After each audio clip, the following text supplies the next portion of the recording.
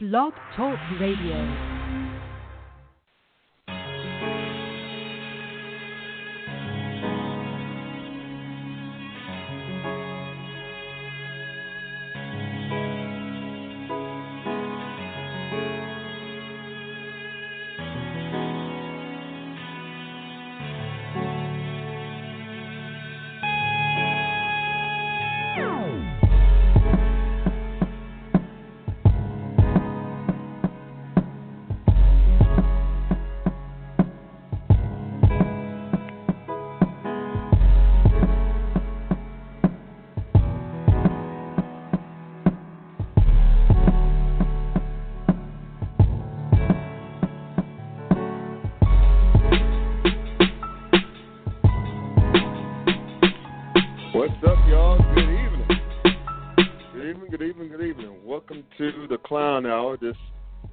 Mid-spring edition.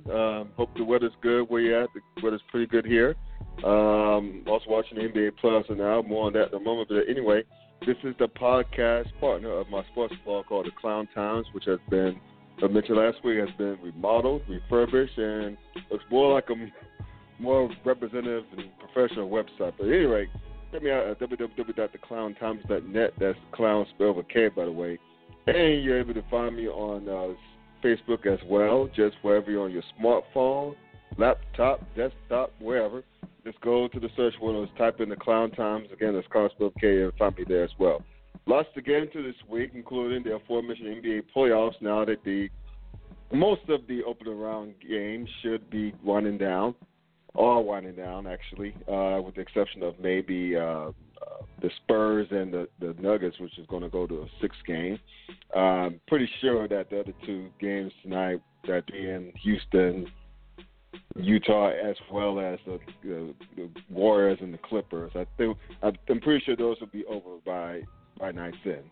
But also we'll be getting to a little bit of the NFL draft. I mean, not much to preview because it's such a crapshoot, but basically giving our thoughts on that as well.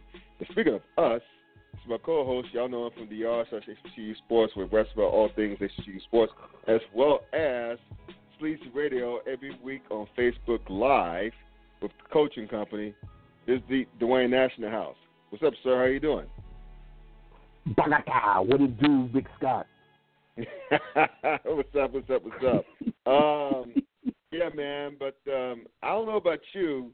Like, I know the NBA, the first round is pretty much winding down. It's only, like I said earlier, there's only one series that's going to go to at least a sixth game at the moment. That's the Nuggets and the Spurs. But oddly enough, a lot of people probably aren't paying attention to that series, probably because of lack of star power. But it's pretty interesting and entertaining. But let's go back to last night for a minute. With Dwayne, I'll call him Dwayne, Damian Lillard hit the shots at the buzzer from 30 feet out after sizing up Paul George, who played there as well as efficiently as anyone could. But that wave at the end, that closed hand wave that Lillard put on the Thunder, that was cold blooded. That was old school and cold blooded because the Thunder was talking all that shit during the series after just one win. And,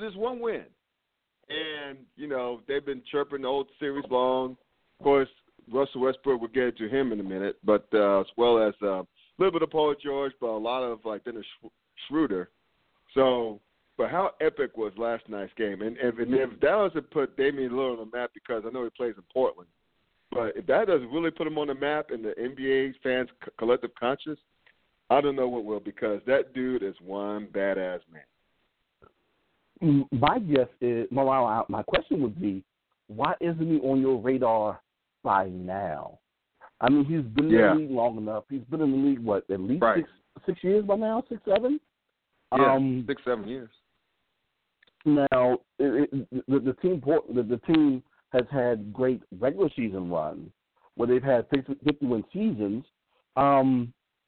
What's with that team that was united that actually when they were younger with Dame Lillard and LaMarcus Aldridge, and everybody thought that was the end of the franchise when Aldridge left, and then they started getting additional pieces of the names of the foreign players that seems to forget to escape my mind at this moment. But this team that nobody knows about, once again, is back to winning 50 games again. Well, they have been, but over the past couple of seasons. Now, they've had some troubles in the first round of the playoffs and where they couldn't get out of the first round. And I guess that's one of the things you can probably hang your hat on if you're negative against Dame Lillard and the Portland Trailblazers. But for them to do what they've done, out where they are, with the talent level that they have, and to be as competitive in the West the way that they have over the past 5 to 7 years has been phenomenal. And now they get an opportunity to move on to the second round. You get to see Dame Lillard a little bit longer, even though that team, the guy who I'm forgetting about, he's been out since February. Yeah, and they the brought big man over. is out too. Yes, so you have two big players on that roster who's out. They brought in a couple of vets to replace them, and they're still playing on that level. God, I don't want to say, this is the reason why Kevin Durant left Oklahoma City, because we don't know what the rest of the team makeup would be like. But this is what happens when you have two big contracts in OKC and you can't get play out of anybody else on that roster. And it's been a relatively close series, even though Portland won the series 4-1. It's been relatively close in comparison to the other tournament, the other series that aren't San Antonio and Utah. I'm sorry, San Antonio and Denver. Yeah, San Antonio and Denver. That's been relatively close. Because if you look at it like game 2, I think it was. It could have went either way. Portland just beat the hell out of OKC in game 4. They just took it to them. But you had to admire OKC's fight last night. Sure, they gave it away at the end, but you have to admire the fight that they had. Yeah. That's all you really want. You're asking for is the fight. Because just remember, like in the fourth quarter, the Thunder went from being down 6 to being down 15 with 7 minutes left to go in the ball game. Yeah. You know what I'm saying? And, the thing is that I mean, they normally would. It should have been a game 6, to be honest with you, because they came with that fire. They came right at them. But, I mean, we all know what happened. So, I meant to say was game 1 could have went out of the way, not game 2. Sorry about that. But go ahead. That's one. Not a problem. Point of order on my part. But if you look at it from this perspective, with the exception of that, with the exception of the San Antonio-Denver series, the point differential of the other playoff series, this is the lowest when it comes to Portland and Oklahoma City, being that, Portland has a 5-point advantage per game in that series, which is the lowest of the other 7. So that's highly impressive in terms of what OKC brought to the table, but it just seems to be just not enough for them. So second round would be Portland and who? Is it the winner of the Denver-San Antonio series? Yeah, San Antonio season. Yeah, Denver-San Antonio series, the winner of that series. And you know Which what? would be interesting from a matchup perspective, especially if it's Denver. It will be, either way, it's going to be a very interesting series. Plus, you add on the potential fatigue factor of a series that's going to go 6, potentially 7 games. Right. But it's that whole theory of West versus West on Portland's side, and whether or not they can overcome that potential rust that sets in. But this is a team who's been battling all year long and dealing with being bruised and battered, especially while trailing into the playoffs. But they were just strong enough to move on to the second round. Now, getting back to OKC for a minute, so we'll focus on that a little bit. Russell Westbrook. It seems that he's been cursed ever since, Durant left town. Dude has yet to get out of the first round since KD left town. And I thought this would be the year to do it because I thought on paper that OKC was better than Portland. I think most people pick Portland to win the series. I mean, not Portland, but OKC to win the series. But what is going? Why can't? I mean, I know a lot of people saying that Russell refused to change, but I saw a guy defer to Paul George this year. I seen a guy that actually brought Schroeder into the fold, so to speak, in terms of giving looks and everything else. So, I mean, it's a time to move. Just convince this young cat to move to the 2 spot. So that, I mean, because he plays 100 miles per hour, which is not a bad thing in a sense because he plays hard, but you got to pick your spots. You can't go like Charles Barkley said last night. You can't be constantly going 100 miles per hour. You know what I'm saying? And because you have to go 70 sometimes, and sometimes have to go 50. But the point is that is Westbrook destined to to underachieve in the playoffs because of a style of play? Is sometimes bullheadedness in terms of shot selection, or is it just too early to throw the baby out with the bathwater, so to speak, his playoff legacy? It's interesting that you asked that because oddly enough, you can either look at it one of two ways. You can look at it as saying that Westbrook needs to step it up and be a little bit more selfish, because when you look at it statistically, and I'm actually contradicting myself on what I just said not too long ago, but the depth of Oklahoma City versus the depth of Portland was relatively even. The disparity comes in with that matchup between Dame and Russell Westbrook, where Dame actually outscored Russell. He's a better player, too. To my opinion, I think he's better than Westbrook. I think he just is. He's most definitely a better scorer, and most definitely he takes better shots. Most definitely takes better shots. But he outscored him by about 10 points a game. So that's where that disparity comes in. Like I said before, you have a point differential of 5 points per game, and your key guy is getting outscored by their key guy by 10. If you're asking me, that's what part of that problem is. But at the same time, it would be beneficial for them to get at least one more guy out there. Excuse me, Schroeder wasn't that guy, and I wasn't expecting him to be that dude when he came over to Oklahoma City. Steven Adams is doing what he does, and they just somehow get them a guy that can give them a consistent 15. Be giving them more, though. Yeah. He needs to be. He's getting paid. They need. He is getting paid too, and he's putting out less than 12 points per in this playoff series. Very problematic. Right. Very problematic. But that could be because West is distributing the ball. But if he can somehow get better play, which is hard to say out of a guy that's giving you that's averaging almost a triple dub in the playoff series, and average a triple dub in the regular season. But if you can get better play out of him and get better and get someone in there that can average at least 15, then they may be able to compete in the West. But as of right now, I guess you could say he's cursed. Dude, I mean, the thing is, I mean, if you, it's just funny because I almost lose my train of thought at times. But why? I just don't understand it. I mean, Portland on paper, I mean, they lost that big man late in the season, right, to injury. So this was tailor made for OKC to take. This is so tailor made for them to take. But I guess I'll close that out saying this. Russell Westbrook is at a crossroads in his career, particularly when it comes to the playoffs.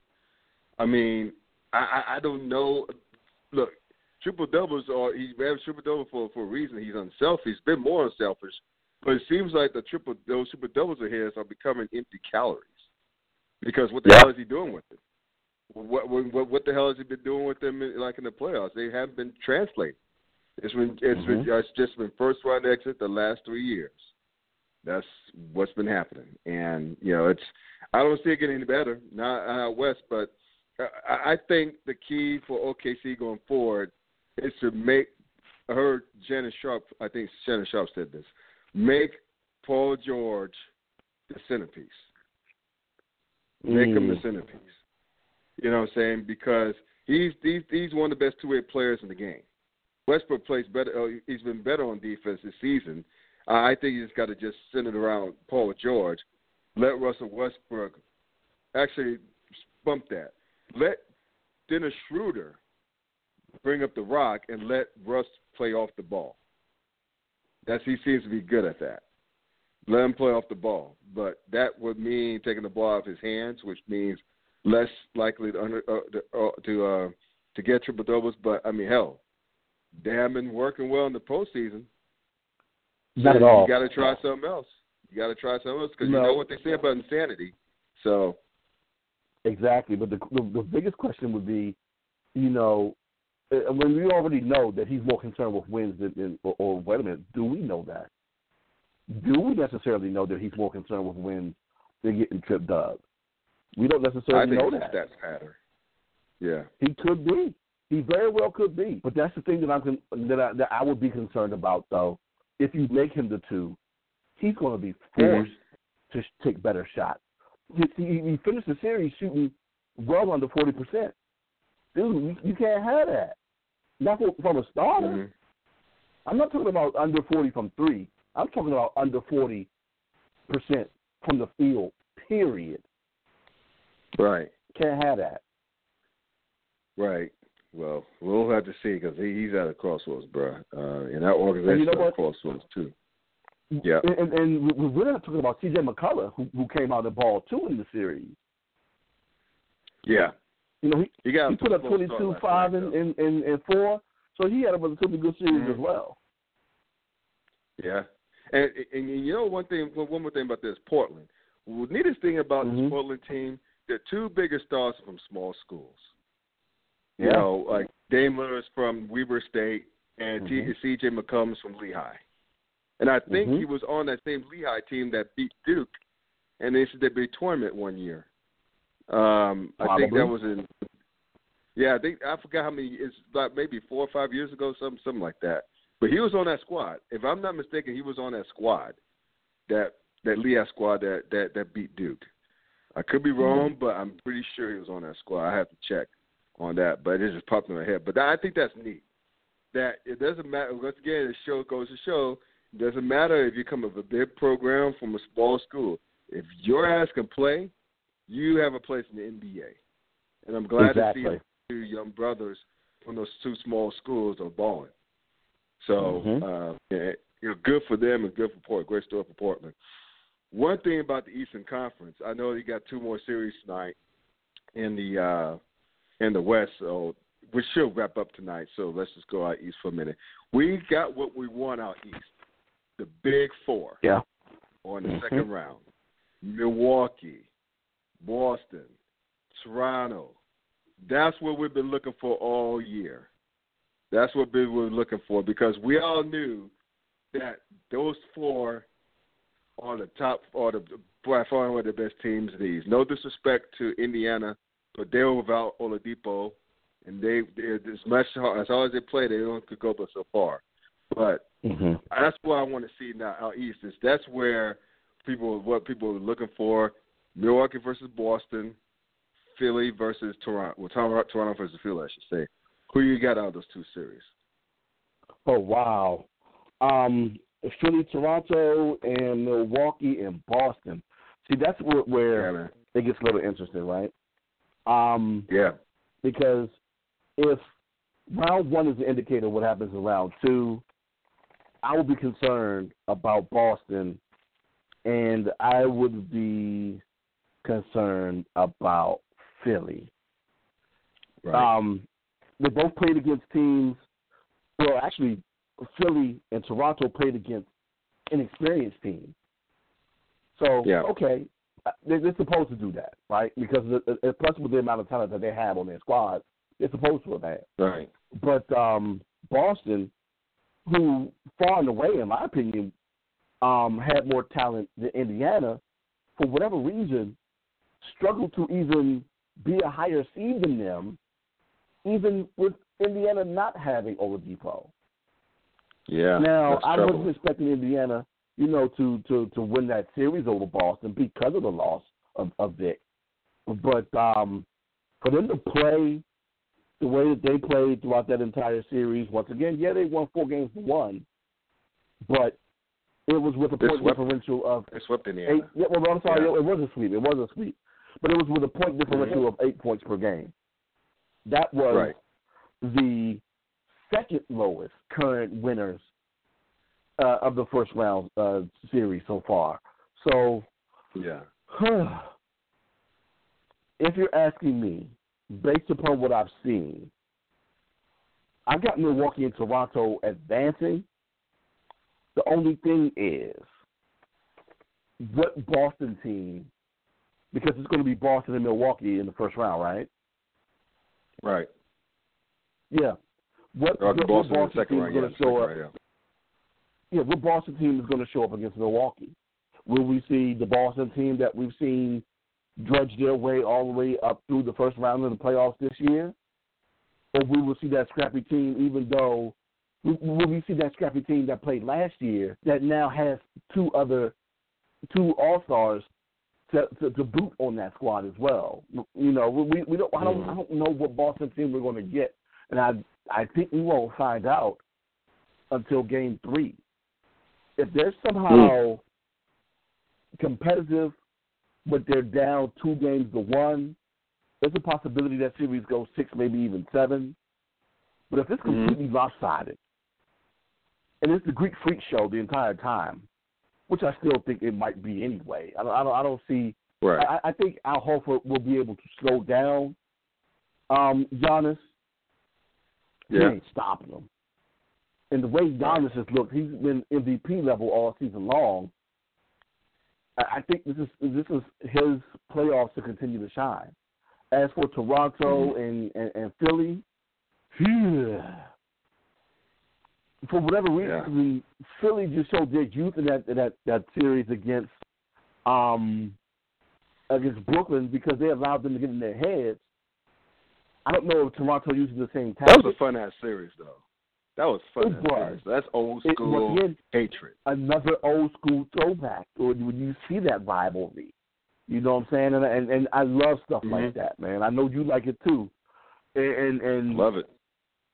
It was great to see, for as short as it was. But God, this should be a series in which Toronto continues to advance. Now, as much as I dogged Van Vliet on this very show last season in the playoffs for missing that open bucket in that closeout game last year,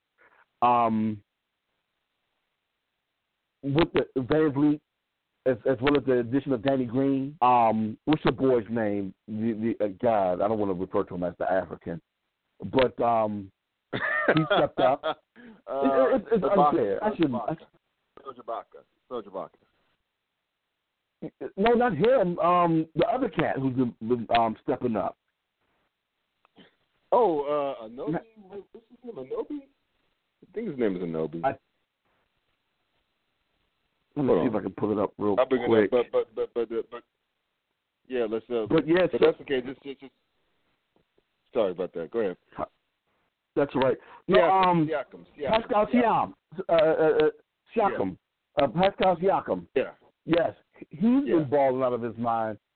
And the one thing, though, that Toronto can't do is they can't have another Game 1 performance like Kyle Lowry gave them against Orlando in the first round. They cannot have another game out of him where he scores less than 12 points. They cannot. Because Boston will most definitely take advantage in that situation, especially if it's a situation where he's going to have to go up against Scary Terry, Kyle Lowry, and not Lowry, I'm sorry, Kyrie Irving, and God, what's the other guard they have out there in Boston, the other young guy? I see his face. But, yeah. He's going to have problems on the defensive side of the ball. You mentioned Jason Tatum? Tatum. There you go. That's exactly what I was thinking about. Okay, cool. Got it. Yeah, so with him having to see potentially Tatum, Terry, and Irvin on the defensive side of the ball, he cannot have nights off offensively like he did in that game one against Orlando. He cannot do it. But, everybody else is stepping up around them in Toronto, and I'm wondering whether or not Paul Gasol. I'm not expecting big things out of Paul. If Paul can give me 5 and 2, 5 and 3, or more coming off the bench, then he's doing his part, and also giving advice with his veteran leadership, the championship leadership of Gasol, Leonard, and Danny Green should be enough for them to get over Boston in 5, maybe 6.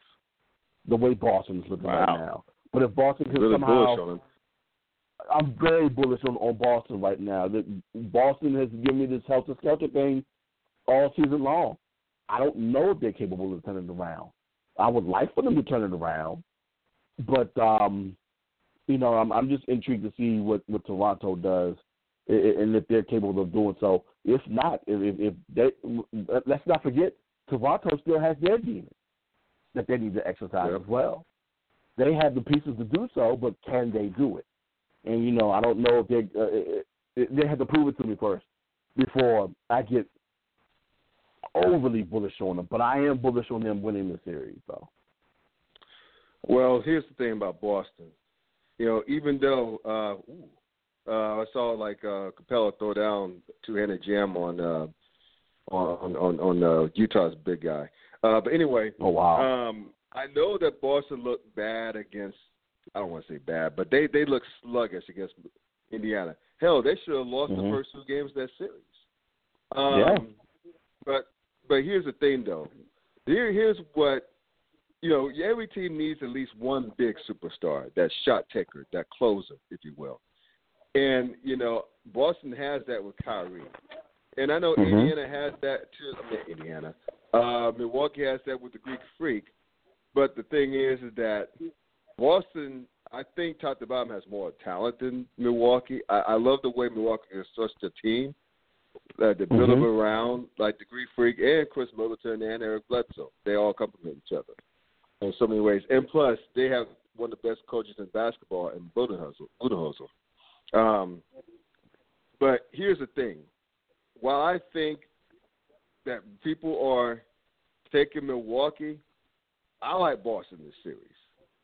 Again, because Boston has experience, and they have healthy Kyrie, and the healthy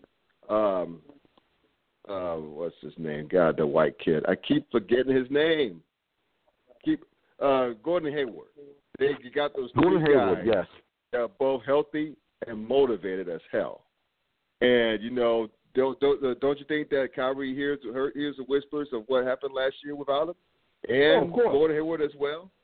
So I think it's on a human nature. Now, granted, I don't know if they're coming out overhyped or reduced in game 1.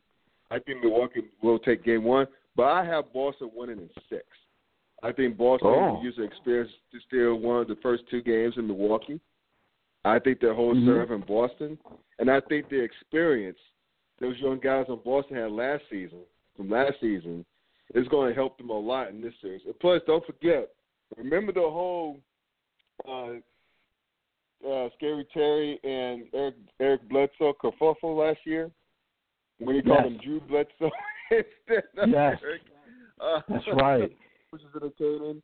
I think this is Boston's series to lose. I think I got Boston in 6. Now, as for Toronto and Philly, look, I think this will be a very entertaining series. I think, it's a case of 2 different strengths, right? Toronto's by far the deeper team, right? They have Kawhi, the superstar Kawhi Leonard, and they have a deeper bench, right? But in better coaching, because Philly's coach can't coach his way out of a paper bag. But Philly has one of the best starting fives in the league. And they will have most series 3 of the best players on the floor. And, you know, and Ben Simmons, Joel Embiid, and Jimmy Butler. And sometimes 4 if you count Tobias Harris. So, but they're just not deep. The bench is thin, and I think that's going to cost them the series. So I got Toronto winning that in 6. So I have pretty much Boston and Toronto to take it home for the Eastern Conference final. So I have to correct myself. I was under the impression that it was Boston, Toronto, and Milwaukee, Philadelphia, and that's my mistake. But I do have Milwaukee in 7 over Boston because of that reason, the veteran experience over Milwaukee. But I think Giannis somehow pulls it out. And I agree with you with Toronto over Philadelphia in 6.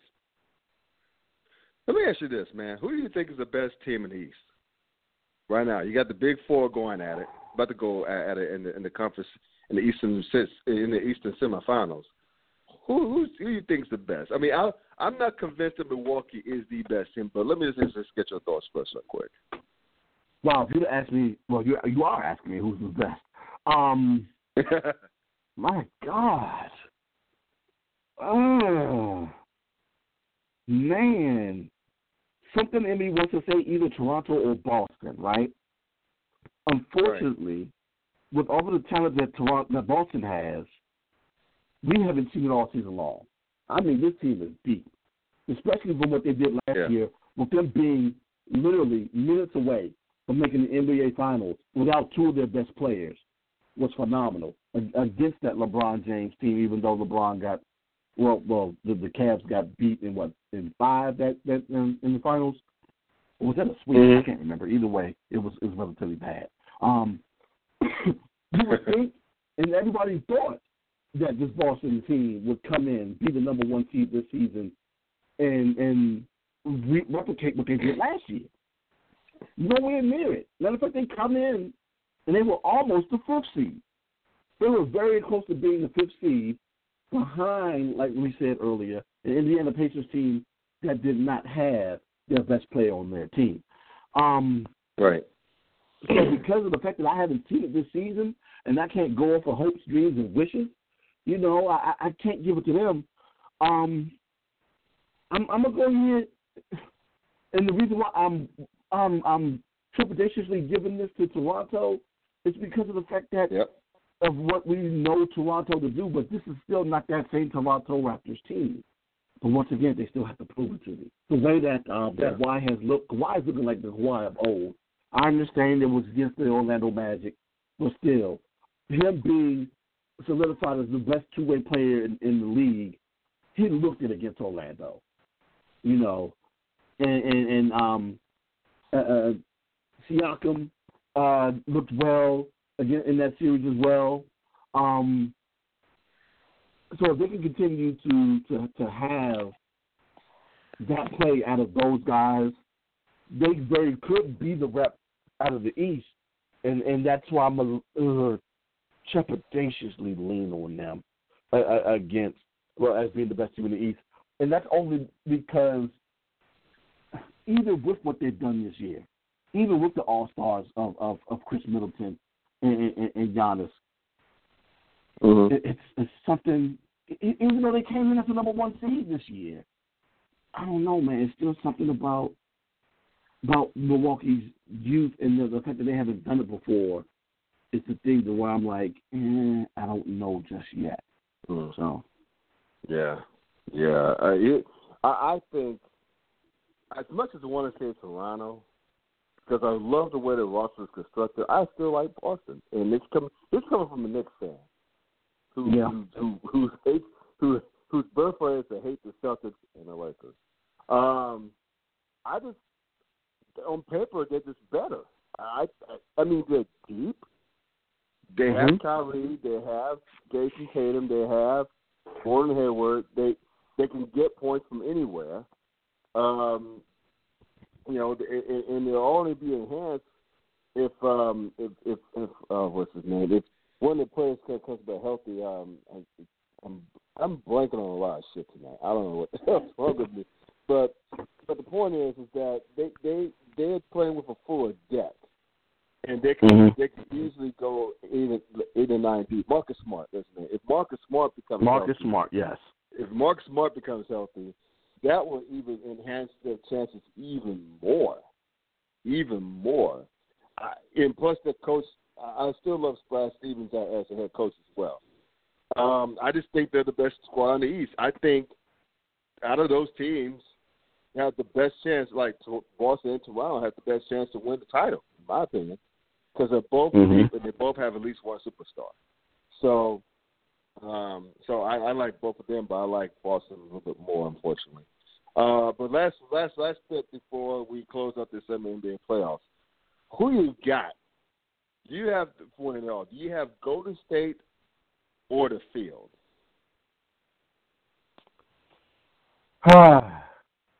You know what? I'm trying to remember if you asked me this question last week. And last week, I might have, with trepidation, because the way that the first round was looking, you had a couple of surprises there last week. And in game 2, a couple of those were tight. So I was fearfully taking Golden State. That was then. Yeah. This is now. That fear is starting to slowly subside. Fear is starting to slowly subside. And it's going to be real interesting come the rematch. Because it's a done deal. We know Houston's going to go ahead and beat Utah tonight. So it's going to be interesting to see what happens with the series, especially with Houston having a full clip. Can they knock them off? I'm thinking they're not scared of them. They're not scared of Golden State. They are not scared. They're not scared of Golden State at all, and they shouldn't be. Right. They really shouldn't be. The thing that I'm concerned about is Golden State beating Golden State. Right. We saw KD allow Patrick Beverly get into his head, and I think that's one of the things that Houston's going to be missing in this series is having that dog and Beverly out there with them. But my God, we've seen it time and time again with those shooters in Golden State and what they're capable of doing. The thing is will Houston, because they're not going to be able. They tried to do it last year. They tried to do that whole track meet thing, and we saw what happened when Houston has a bad night, and the chances of Houston having a bad night shooting are a lot higher than Golden State having a bad night shooting. So if that happens again, we know what's going to happen. But I think this will be the speed bump in the road to Golden State advancing to the championship. But I think it's a speed bump that Golden State handles relatively well. I mean, it goes 6 against Houston, but it's 6 with Golden State advancing. And I don't see whoever wins that being afraid of anyone else remaining. Whoever wins that series is going to represent the West. I think whoever wins that series represents the West. Now, it was interesting is Charles Barkley. He's big on Portland. He loves Portland. He's been saying that since the cows came home. So sticking with it, seeing something about it, and sticking with it. But he thinks Portland will not only represent the West, but win it all.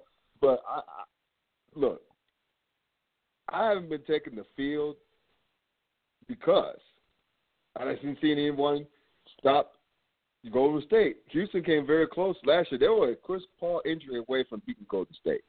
I don't care what anybody said. But here's the deal, though. I'm going to be that a-hole that's going to think outside the box and take the field. Do it. And not only that, I think Boston, I said it earlier, I mentioned this earlier, I think out of Boston or to Toronto, can take out Golden State. They both got the superstars and they got the depth. Two things that you need against Golden State. And you got to let some cats on both squads to play defense and offense, especially Toronto with Kawhi, the best two-way players in the NBA. But anyway, I like the field. That's what I'm trying to say. I like the field. And if Golden State proves me wrong, they're only the defending champs. They're supposed to prove me wrong. So, supposed to prove me wrong. So I agree with you. I'm just too, I can't step out on faith on the field just yet. Oh no, I understand. I totally get it. So so prove me wrong, field.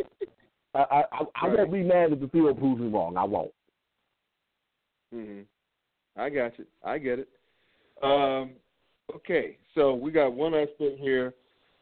The NFL draft tomorrow night, bro, and I'm not asking to preview it all because it's such a freaking crapshoot. The main thing is two things. Does Kyler Murray go number one? And if not, what the hell are the Arizona Cardinals thinking? I believe he goes number one, but if he doesn't, that means that the new head coach over there in Arizona, likes Rosen and thinks that he can win with Rosen. But the way that they've been talking to him and the way they've been treating him over the past couple of months shows me otherwise. Yeah. Now, I know that, your boy has liked Kyler since he attempted to recruit him back in his high school days. The split offense that he runs, Kyler will be fantastic to run that offense. If it's anybody other than Kyler, I will be completely shocked. I really would. But that's what I'm expecting to come out of that. Come out number one tomorrow, and that's Kyler Murray. Yeah. Look, here's how I think about this. Arizona would be borderline slow if they don't choose Kyler Murray. Here's the deal. Arizona has a lot of shit going on. A lot of people on the line, jobs on the line. Namely, one, Steve Kleim, the general manager. Keep in mind, he's coming off of a bad DUI, okay? He actually fired a guy only 1 year, after only 1 year on the job. I know they were horrible last year, but you had to change coaches because, well, actually, the last coach retired, but he's back. He unretired to go to the Buccaneers.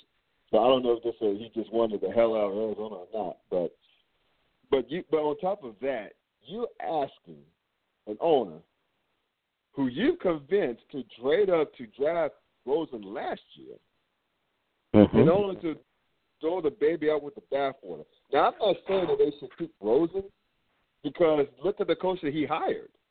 He hired a dude who not only employs a style that fits someone better, with the skill sets of Kyler Murray, much better than Rosen, in my opinion. But he's a career under sub-500 coach. So you fired a guy who's been failing up. He got fired from Texas Tech from not winning enough. So you're going to tell me that you're going to bring in a coach like that with an offensive style that better suits Kyler Murray, and then possibly not draft Murray? That's just stupid. And, that would be insane. It's just stupid because, I didn't even bring up the fact that Cliff Kingsbury has been recruiting Murray for several years while he was in high school. And recruited him when he was at Texas Tech. Texas A&M, brother, before he went to Texas Tech. But I say all that to say this, man. Arizona, Steve Kleim and the Cardinal front office would be fools. Would be downright fools to turn on Kyler Murray. They got to trade whatever they can get for Rosen at this point. They can't hold on because everybody and their mama knows that they're not going to keep Rosen. And everybody knows that, by the way. So no one in their right mind is going to give up a first-round pick. So I don't think that there are any suckers. I don't think there are 31 other suckers out there that would do that. So Klein might as well just clear the decks, bring in a guy who fits his coach's offensive schemes the best, novel concept, right? And just let that be. But to me, I think they drafted Kyler because I don't think the Cardinals are that fucking stupid. That's just what I think. So, But yeah, but I'll tell you what though, Steve Kleim is on the clock though. You better get this right because all he did last year. I mean, it's a wrap. But I think that's the only drama in this first round. But yeah, anyway, they're trying to draw up drama. They're trying to draw up drama. You've seen it because you sent it to me, and it made me. I reacted to it before you sent it to me because, of course, it's been something that's been talked about in local radio here just this morning. Right. And for the fans that don't know what I'm talking about, that is, of course, the two words that I don't want to hear involved in any draft as a Redskins fan at all are Daniel and Snyder. And it's been brought up that Daniel Snyder, along with Bruce Allen, who I will, of course, would think would be responsible, are the guys that are spearheading the decisions in the war room for the draft coming up tomorrow. Now, mind you, I would expect the owner to be in on it because, of course, she's signing the checks. But with the dude who has a history of playing fantasy football, now that's misunderstood as well. I want to go ahead and make sure I get everyone's mind straight in radio land out there. Snyder really hasn't played much of a role in terms of decision-making as it pertains to players coming into his organization ever since Bruce Allen took the helm. It's really been Bruce and Doug Williams, for those that don't know, in terms of the deals that they've signed, bringing in a lot of veteran talent or being able to finagle contracts in a way that's cap-friendly for them. It just happens to be that they got stung with the Alex Smith situation. If they have Smith, it's not much of a situation where they feel as though they're, that hamstrung in terms of what to do with the rest of the team. But since they have $22 million going to a player that's not going to play, that's an issue. Now you throw in the fact that Daniel Snyder will be involved, and there's a lot of talk that, he's looking to move up into the top 5. If that is true, this little bit of hair that I have on top of my head, man, I'm pulling out. Because I'm going to lose it all, man. I'm just going to lose it. Because this team has too many holes to fill. Right. And, of course, that brings in trade day drama in terms of what the Skins have to give up, who they leapfrog, it adjusts everyone's draft, who the Skins will go after. And, of course, right now it seems like it's going to be Dwayne Haskins. That's the guy that everyone's thinking that they're going to target. But this team has too many holes to fill to try to jump up from 15 to 5. They know what type of haul they had to give up in order to move up from 5 to 2 in order to get Brittle Bob 3 sticks. That's Robert Griffin III, for those who don't know. But that haul that they gave up to get him was astronomical. Imagine having to jump up at least 10 spots, if not more, and what you might have to give up. This team is not going to be competitive for a very long time if that's what they end up doing just to get a quarterback, and they have no receivers whatsoever to throw it to because Josh Doctson as a target isn't working. Pete Richardson, the guy to get from Seattle, wasn't healthy last year. You lose, what's the other receiver out of Duke that went to the Jets? He's now gone. Jamison Crowder. There you go. Thank you. Yeah. You lose Maurice Harris to the Patriots. Jordan Reed can't stay healthy. There was discussion of whether or not to hold on to Vernon Davis or not, and you almost have no choice if you can't get you a third option, at least at the receiver spot. What do you do? And you throw all that away, man. Because if that happens, it just becomes the same old skin, and a fan base that is already distraught and not caring right now, it will only get worse if they trade up 5 spots. They may be happy for a moment, but when they realize that they don't have a team to be competitive, reality is going to get back in, and then we're just going to see a whole lot of Cowboys and Eagles and Giant fans and whomever else is coming to FedEx this year to play against the Skins. You're going to see a lot of them up in FedEx this year again. Well, let me ask you this. A lot of people don't have Dwayne Haskins far past the Giants, but I've seen some mocks where they have Daniel Jones going to the Skins. I think that would be a disaster for Daniel Jones, personally. That's why. To your point, they have a lot of holes to fill, and you know, yeah. I think that the thing is that's an if.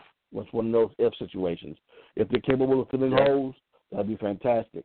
I would prefer Skins use that 15th overall pick on, say, like, if a wide receiver talent that is not DK Metcalf is there and good enough to take at that 15 spot. I don't want them reaching either at 15. Right. If they can somehow get a receiver there, fantastic. If they can go ahead and get them an edge rusher, outside linebacker, fantastic. Mm-hmm. If they can somehow get them a safety opposite of Landon Collins, fantastic. But I don't, no circumstances do I want them reaching for somebody just to say that they got a talent in there so that the fans can be happy and then come week 6, be mad all over again because the team's not winning. Yeah.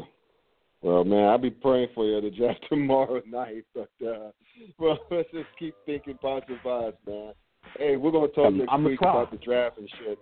Yeah, I know you're going to try. I know you'll try, but I'll holler at you next week, brother. Yeah, man, good luck to the HBCU players out there who are on the draft board for tomorrow, man. Yeah, we're going to talk about them next week as well. I'm sure there's a lot out there. So, yeah, let's do this, man. Let's do this. Peace. It's my guy, D. Nash. Please check him out on the Yard / HBCU Sports for rest about all things HBCU Sports as well as Sleeves and Radio. And we're on Facebook Live. Good old NFL draft. It's a time to look to see who's messed up and who did the right thing without even having played the NFL down. But that's what the NFL draft for. That's why I love it. But thank y'all for tuning into the podcast. It's Scott Burke signing off. 06. Good night.